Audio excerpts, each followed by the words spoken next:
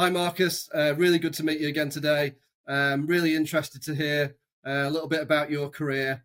And obviously, we're going to cover off a couple of topics today, aren't we, that are hopefully going to be of interest to our wider community in the data and cloud arena. But it's over to you, really. I'm really keen to understand a little bit more about your background, and our listeners will as well. People watching this, just what's brought you, in a nutshell, to where you are today. You've worked with some really interesting businesses like Tintree, VMware, and obviously where you are now. So yeah, what's brought you to where you are today? Certainly. Thank you, Simon. Pleasure to speak with you today. So I've been in the industry for over 30 years. Just very quickly started my career in digital equipment, DEC. Yeah. Very interesting.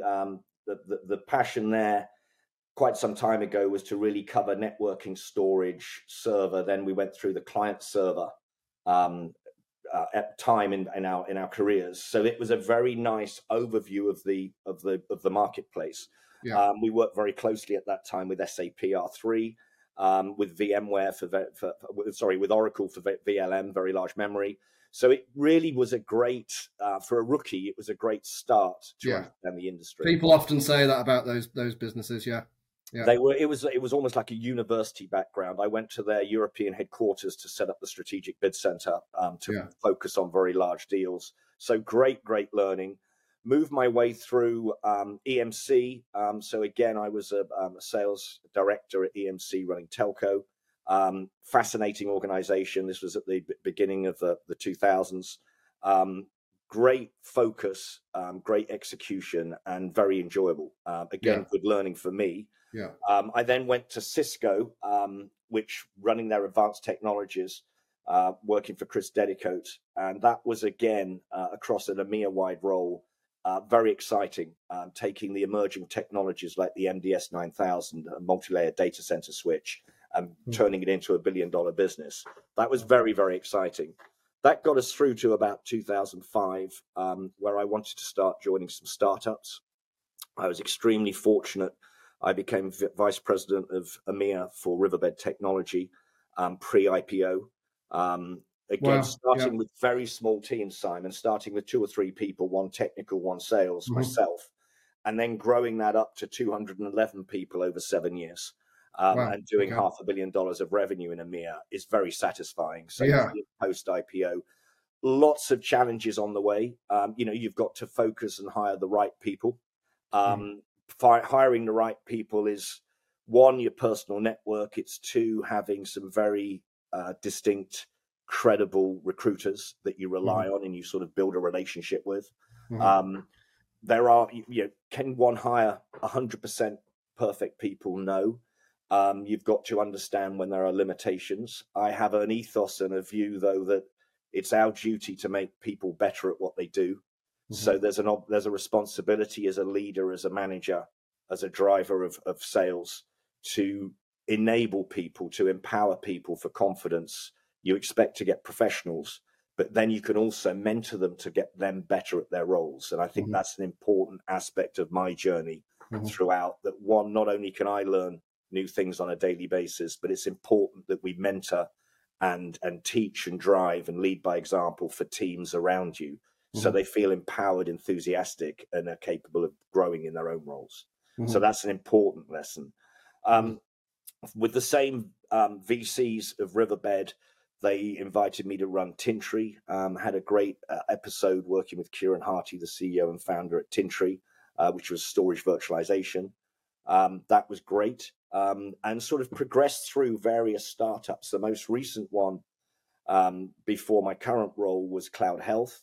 And that had gone, I'd done 3 IPOs in my career, and this was the first time I'd been acquired. Cloud Health essentially was cloud management cost. Still very relevant today. We grew exponentially. We were acquired by VMware, and it enabled me to go and look at the sort of full portfolio of VMware, and I spent 5 years with them. How did you find that transition from you? Because that's an amazing background of going from massive organisations back into smaller organisations. We're often told that that's a big challenge for salespeople, because it's a great question. Simon. The way I think people react to it differently. Let me share with you the way I reacted to it. One, I think from a wealth creation, job satisfaction perspective, small startups are fantastic for some individuals. I happen to adore it and really relish it. You're incredibly empowered. The buck stops with you. Sort of, I call it the good, the bad, and the ugly. So it's important you get more of the good. But the transition, if I understand your question correctly, of having been with large organizations, then having sort of 20 years or 18 years with startups, to then be acquired and go back into a very large organization. Kudos to VMware. They kept us as a separate entity for the first 2 years and then slowly started to integrate us in. I was very fortunate that they gave me more responsibility on other divisions, and that gave me an exposure to Tanzu, which is around Kubernetes. I then realized, actually, with the Broadcom acquisition, I had enough desire to say, look, I want to go and join another startup, but I want to make sure that we evaluate the market very coherently. So I looked, under no time pressure. I looked very, very. So I hope that answers your question. Well, yeah. What I'm wondering as well is a lot of salespeople that are really experienced.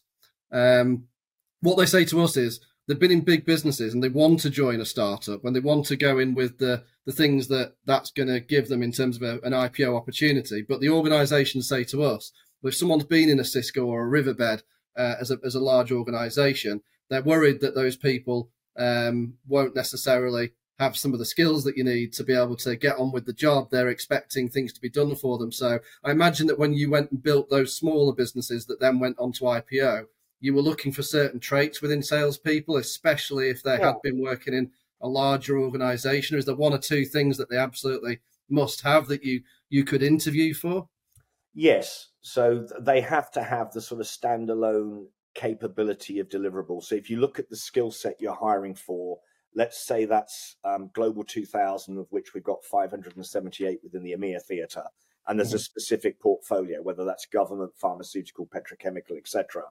They needed to understand that, to your point that you raised, there isn't going to be an army of support around them. They've got to be very capable, almost CEO of their own franchise, their own job function. They are very empowered. They'll get support. They'll, with the devices to monitor sales, etc. MedPick, Salesforce. All that hygiene will be there, even in a small company, because it needs to be.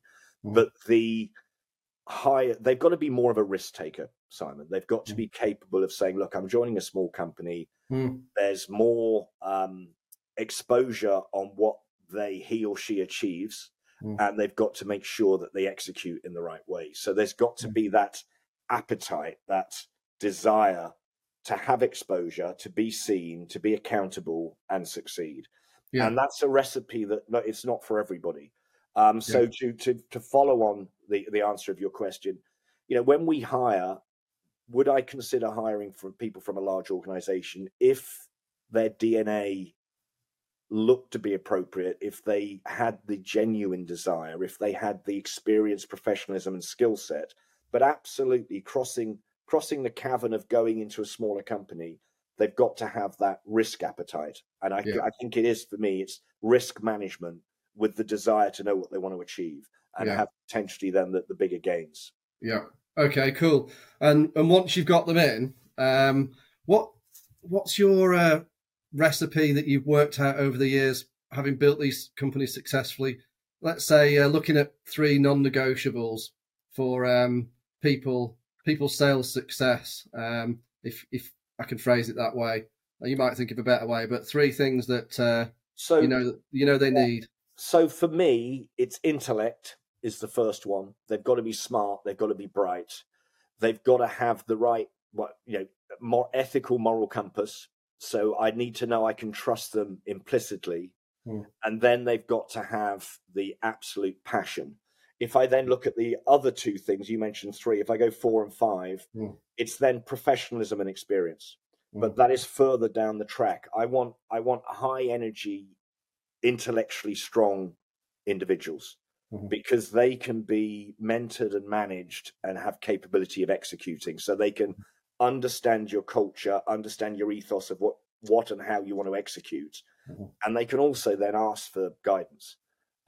It's very important that you've got individuals that he or she can ask when, how to go and execute, where to execute. You clearly want experience, professionalism, and skill set where they've got the raw credentials, but you want to fine tune those. You want to understand how they can execute with have they got a perpetual 30, 60, 90-day plan rolling, even when they've been there for a period of time.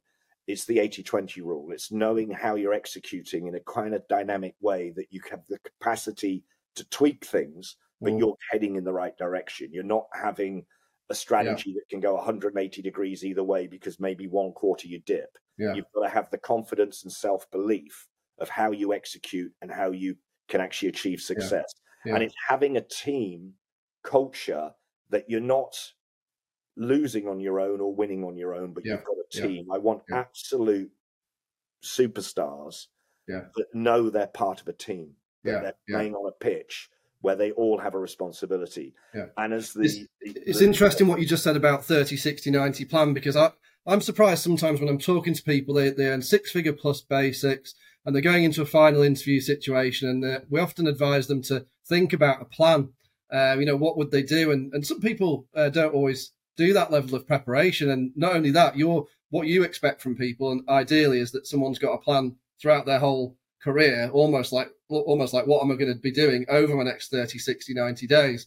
That's interesting that you expect them to always have that, because everybody has a slightly different style, Simon. My view is I always want to, if I'm interviewing for a role or I'm interviewing candidates, they need to ask intelligent questions. And to your point on reasonably well-paid salaries, people, you expect that. But I need people to go a stage further. I need them to say, look, assuming I've started with this organization and assuming I've conceptually understood what the platform represents, the USPs, and where it positions within the market, how then would I go the next stage? Because I feel my advocate for what I call Monday to Fridays. If an individual, if he or she knows what they do on a Monday morning when they wake up, and they know exactly what they need to try and execute, and as I say, that 20% can be changed, but they are passionate about what they're trying to achieve. And going back to the large company scenario, in large companies, people can actually go a whole quarter, 90 days, without kind of knowing what their brief is. Leadership needs frankly a wake-up call there. You've got to empower individuals to know what is expected of them, to interact with them, that they are confident to know how to execute. There are going to be bumps on the way, Simon. At the moment, going from technical teams in the space I'm of Kubernetes to then get senior leadership sign-off, that bridge, that link in the chain of having champions that tend to be more technical to get the business justification is a real... if you just approach it with flat feet, you're not going to get there. You've got to be agile and you've got to be intelligent, and you've got to position yourself as if you're the customer today. Customers are sophisticated. Customers are under significant constraints with high interest rates, with potential challenges around efficiency. No matter what sector they're in, they need to be procuring technologies that absolutely give a very defined, clear return on investment. And it means we in the IT industry have got to be quicker, faster, better, more succinct. And I remember, John Chambers said to me once when I worked for him, always tell a story, but be succinct and credible. He was the really senior in Cisco, wasn't he, John Chambers? He was running Cisco. And when I ran the advanced technologies and the MDS, particularly the multi-layer data center switch, he had myself and my team over in San Jose, Building 7, where he would sort of mentor exactly what we were going to achieve and how we were going to achieve it. And he was an interesting individual. But I remember him saying, you've always got to tell a story, but you've got to be succinct and credible. And I think never is it more true that where you've got to be succinct and credible. How important is sales methodology to you? We hear leaders talking about MedPick these days. That's the most common one, but there's all these other sales methodologies. So you're talking about people having this constant plan, and obviously that plan sometimes needs to change.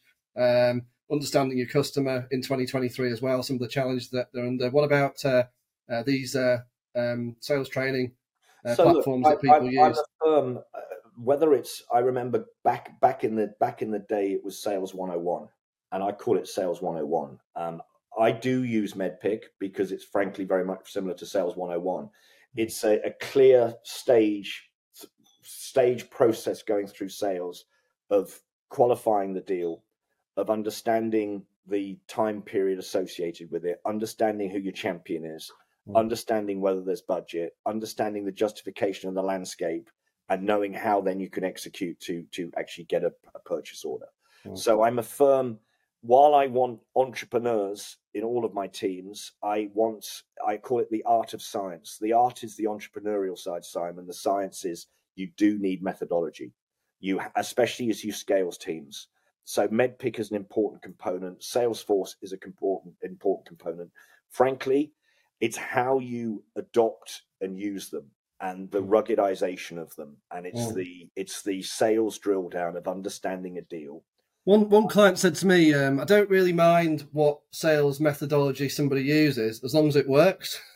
So like it can be an amalgamation of like quite a few different things, but as long as when they put it together, they understand what's made them successful previously, and they can completely. I mean, I guess the way I would answer that question is, to a certain degree, I agree. However, you want to have the ability to understand where you are in the account, with or without the sales individual driving that account.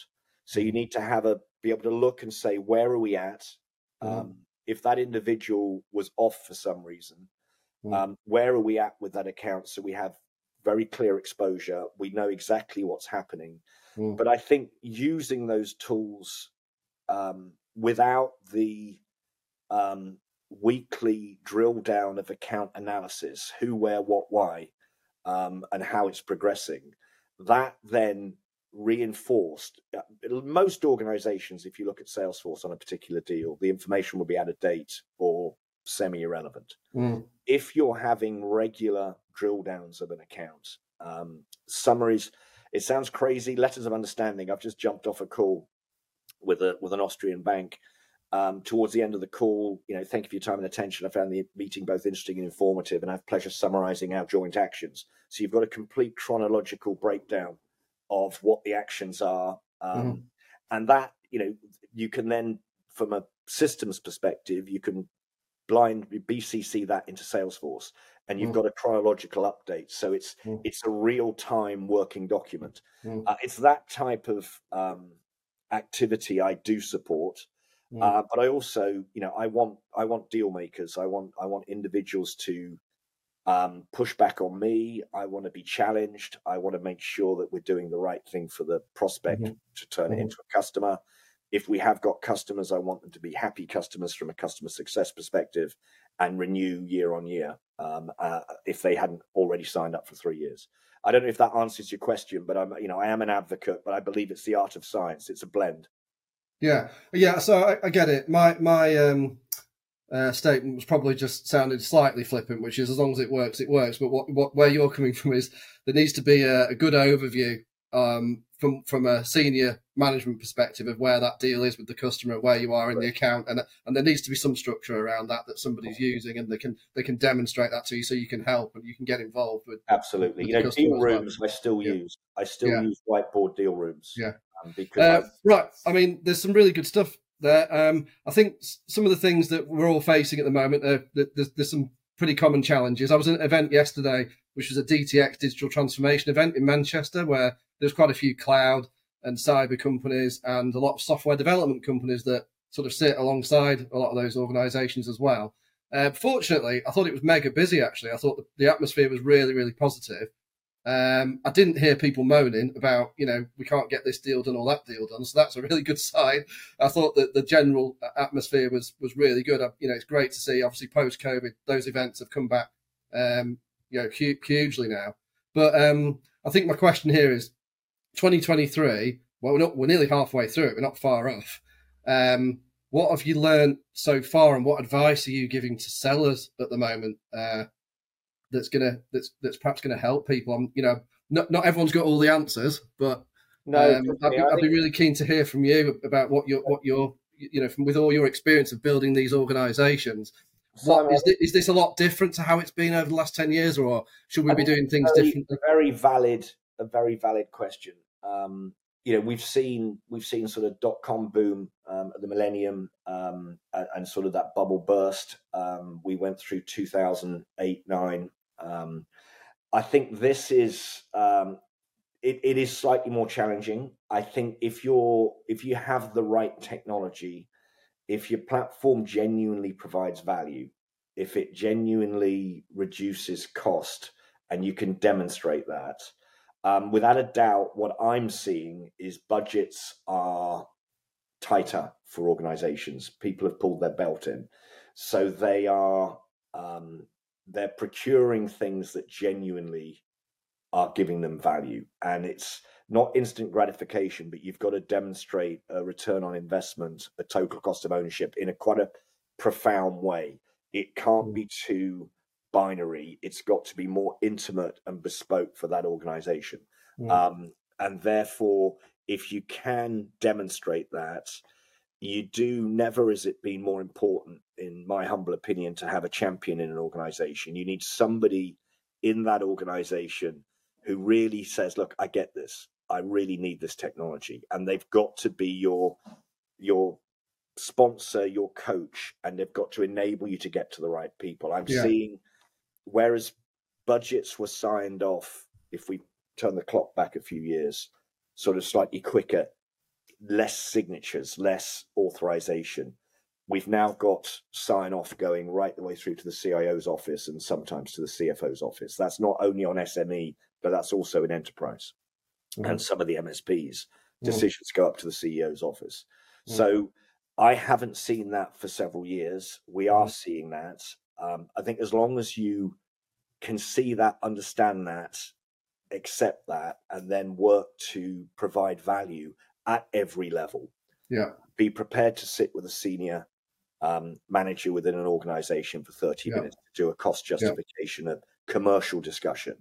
And as long as you're credible in that commercial discussion, then I think things are okay. So I think FY23 is okay. I think it will get easier as inflation comes down and I hope interest rates start to come down. But at the moment, we've got a global perfect storm of some challenges.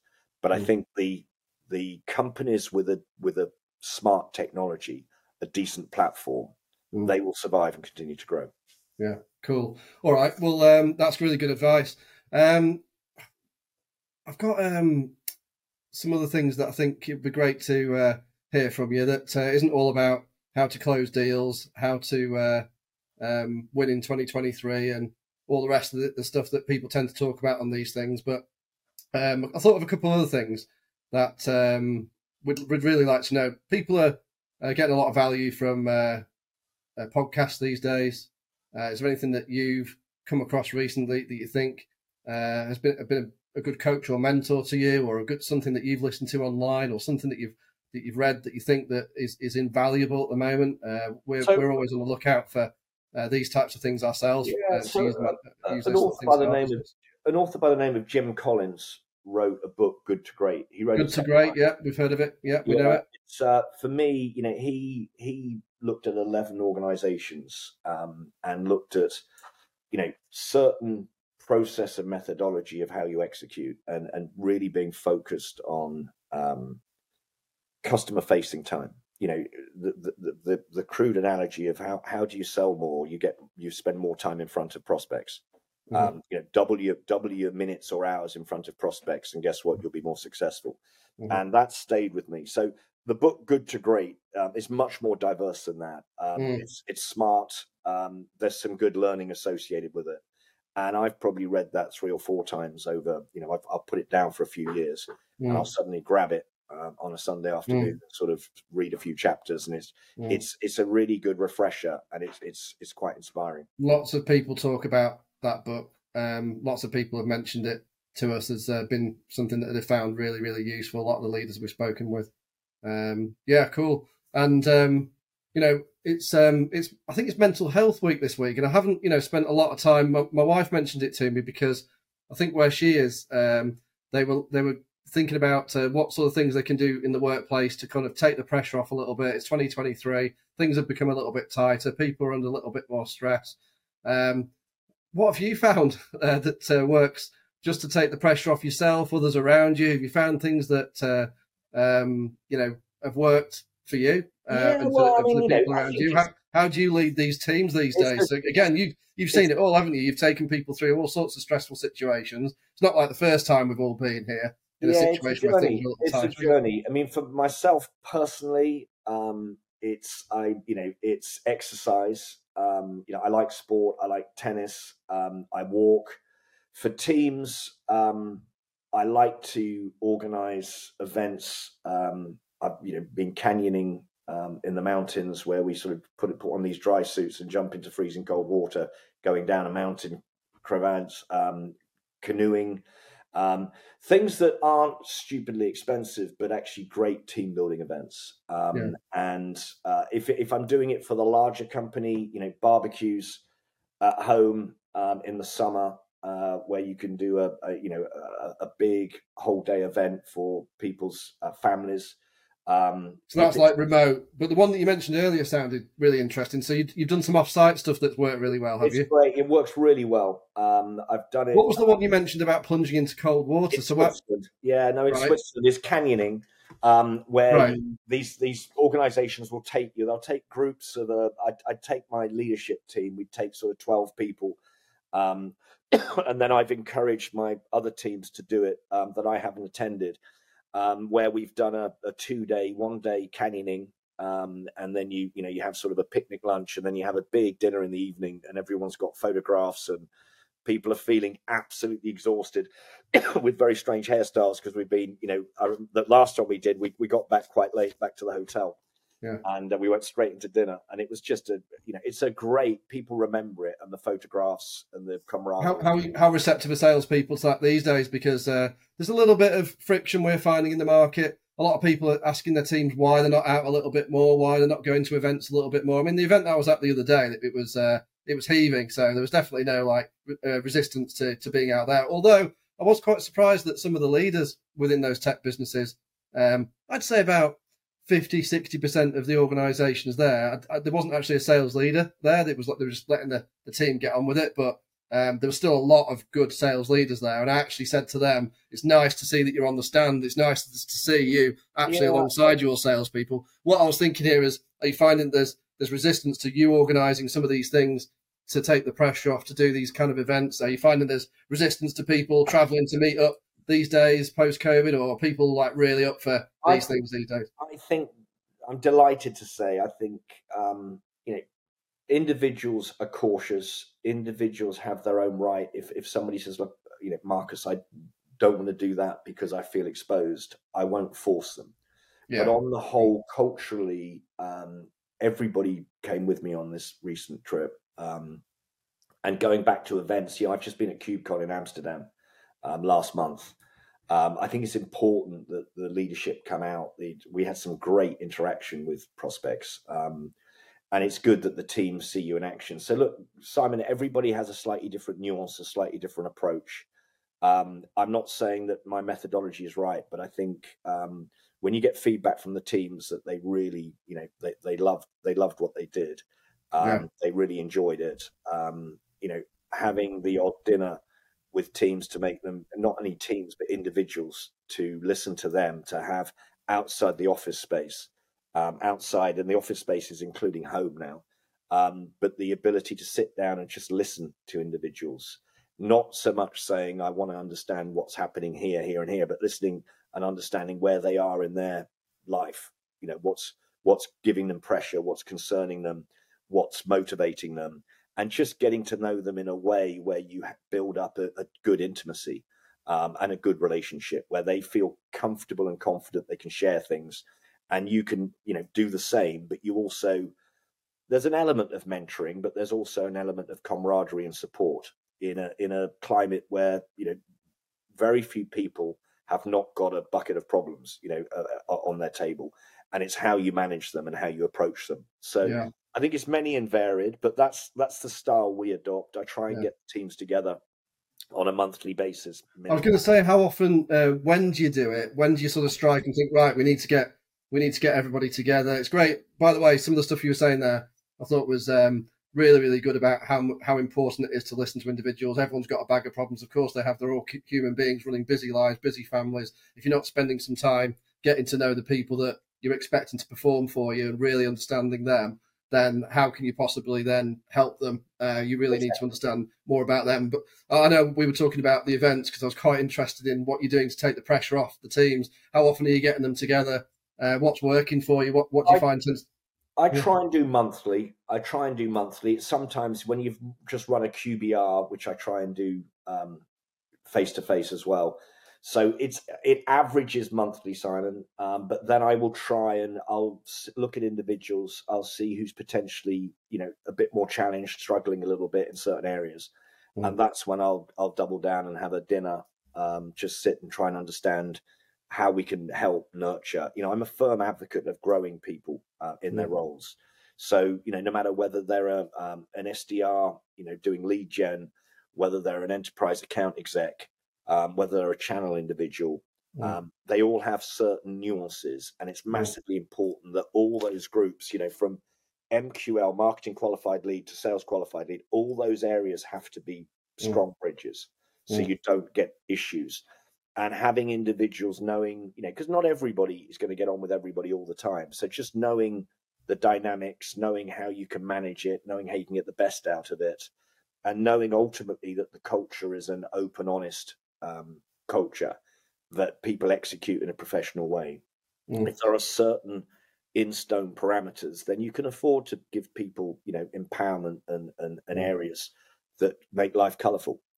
So I hope. How do you manage that? I'm sorry, I'm going off on a little bit of a tangent, but it's just interesting. I think we've gone on to leadership here, haven't we? We're talking about exactly how you manage people, which is so important in leadership roles. So if how do you manage that bit where you want to help somebody, they might be falling behind a little bit, and you decide to take them for dinner? So what I'm thinking is, from their perspective, they might be thinking, we do the team events, but hold on, Marcus wants to take me for dinner. So is that like, am I in trouble? Have I got a problem?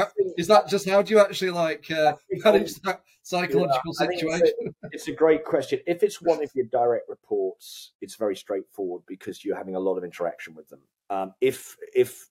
If I understand your question, if it's not one of your direct reports and you're saying, let's have some, let's catch up for a drink, let's get a bite to eat, you don't just land it on them. You kind of nurture it through, where you're talking through an issue. You say, look, actually, I think I could do with a bit of fresh air. Why don't we meet up? Why don't we can discuss this? So you build your way into it versus, Simon, we're going to see each other tomorrow night, 7 p.m. And you think, why am I seeing it? Why am I seeing the individual? So they know what the discussion's about. I'm a firm advocate of transparency. I want people to always understand where I'm at from, what we've got to execute, what I like, what I dislike. What I don't like is miscommunication or an inability to know what someone's. Yeah. So there's no surprises with you. It's transparent. You've been talking with people for a long time. You generally, I imagine, take people out for lunches, dinners, etc. Anyway, so cool. So that they know that you're trying to support them, and it's not a big surprise. It's not trying to mislead. Look, I always, I report to the president in the US. I expect pretty open transparency from him. If he'll occasionally ask things, and you, at the back of your mind, you think, what is he actually really asking? That's never been a positive emotion for me to have to manage. And I'm quite a, somebody who will qualify something pretty deeply and understand. But when that's not made me feel particularly good in the past. So I always try and learn from that I don't want to behave like that, because nervous energy for an individual is only going to make them less productive, less loyal, and give them, medically a lot of pain. And I don't want that. That's That's not what I'm about. I want people working hard, executing well with my guidance, but enjoying themselves. You know, we're in IT. I've been very fortunate in IT, but I want people to enjoy their life, enjoy their families, and enjoy their success. And if I can be a component to help with that success, but I need them to be enjoying their overall, you know, framework of life, which, you know, family, dear friends, you know, I want work to be low down on that threshold. But when you are there, I want people to really perform, and it's my duty to help them perform. Sounds like a good recipe. Yeah. What else, as a sort of final note from you, what else is important to help build businesses in 2023? I know we've gone back to that again. So I think that summary for me, it's really simple. You know, is have the right execution strategy, stay on it. If you're really confident, I talked earlier about the 80-20 rule. If you're confident you've got the right strategy, and if you've done the homework, you probably have, you know, certainly tighten your belt a couple of notches if it's tough, but stay on it. Have the conviction, confidence, and passion to stay on it. Tweak that 20% where you need to, but don't do 180-degree about turn, because you'll end up just dying probably quicker. Stay focused, stay confident, and have the confidence and passion to execute, and you'll reach success. Cool. Brilliant, Marcus. Really appreciate it. And there's some real good nuggets there. So I really appreciate your time today. My pleasure. We'll chat again soon.